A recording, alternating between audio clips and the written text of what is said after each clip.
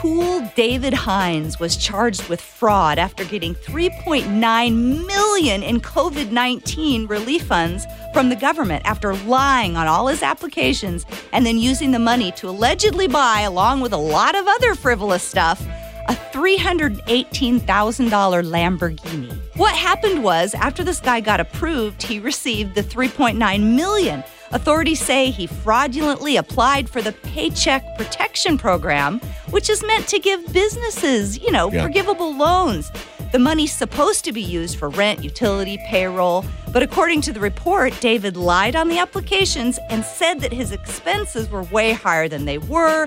The employees turned out to either not exist at all or earn much, much more than they actually did. When they checked his bank records, it didn't match up at all to what he said on the paperwork.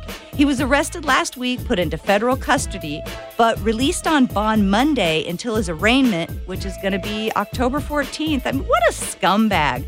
All these hardworking, honest, small businesses are going under, and this guy's stealing from them. Hey, at least they caught him. Yeah.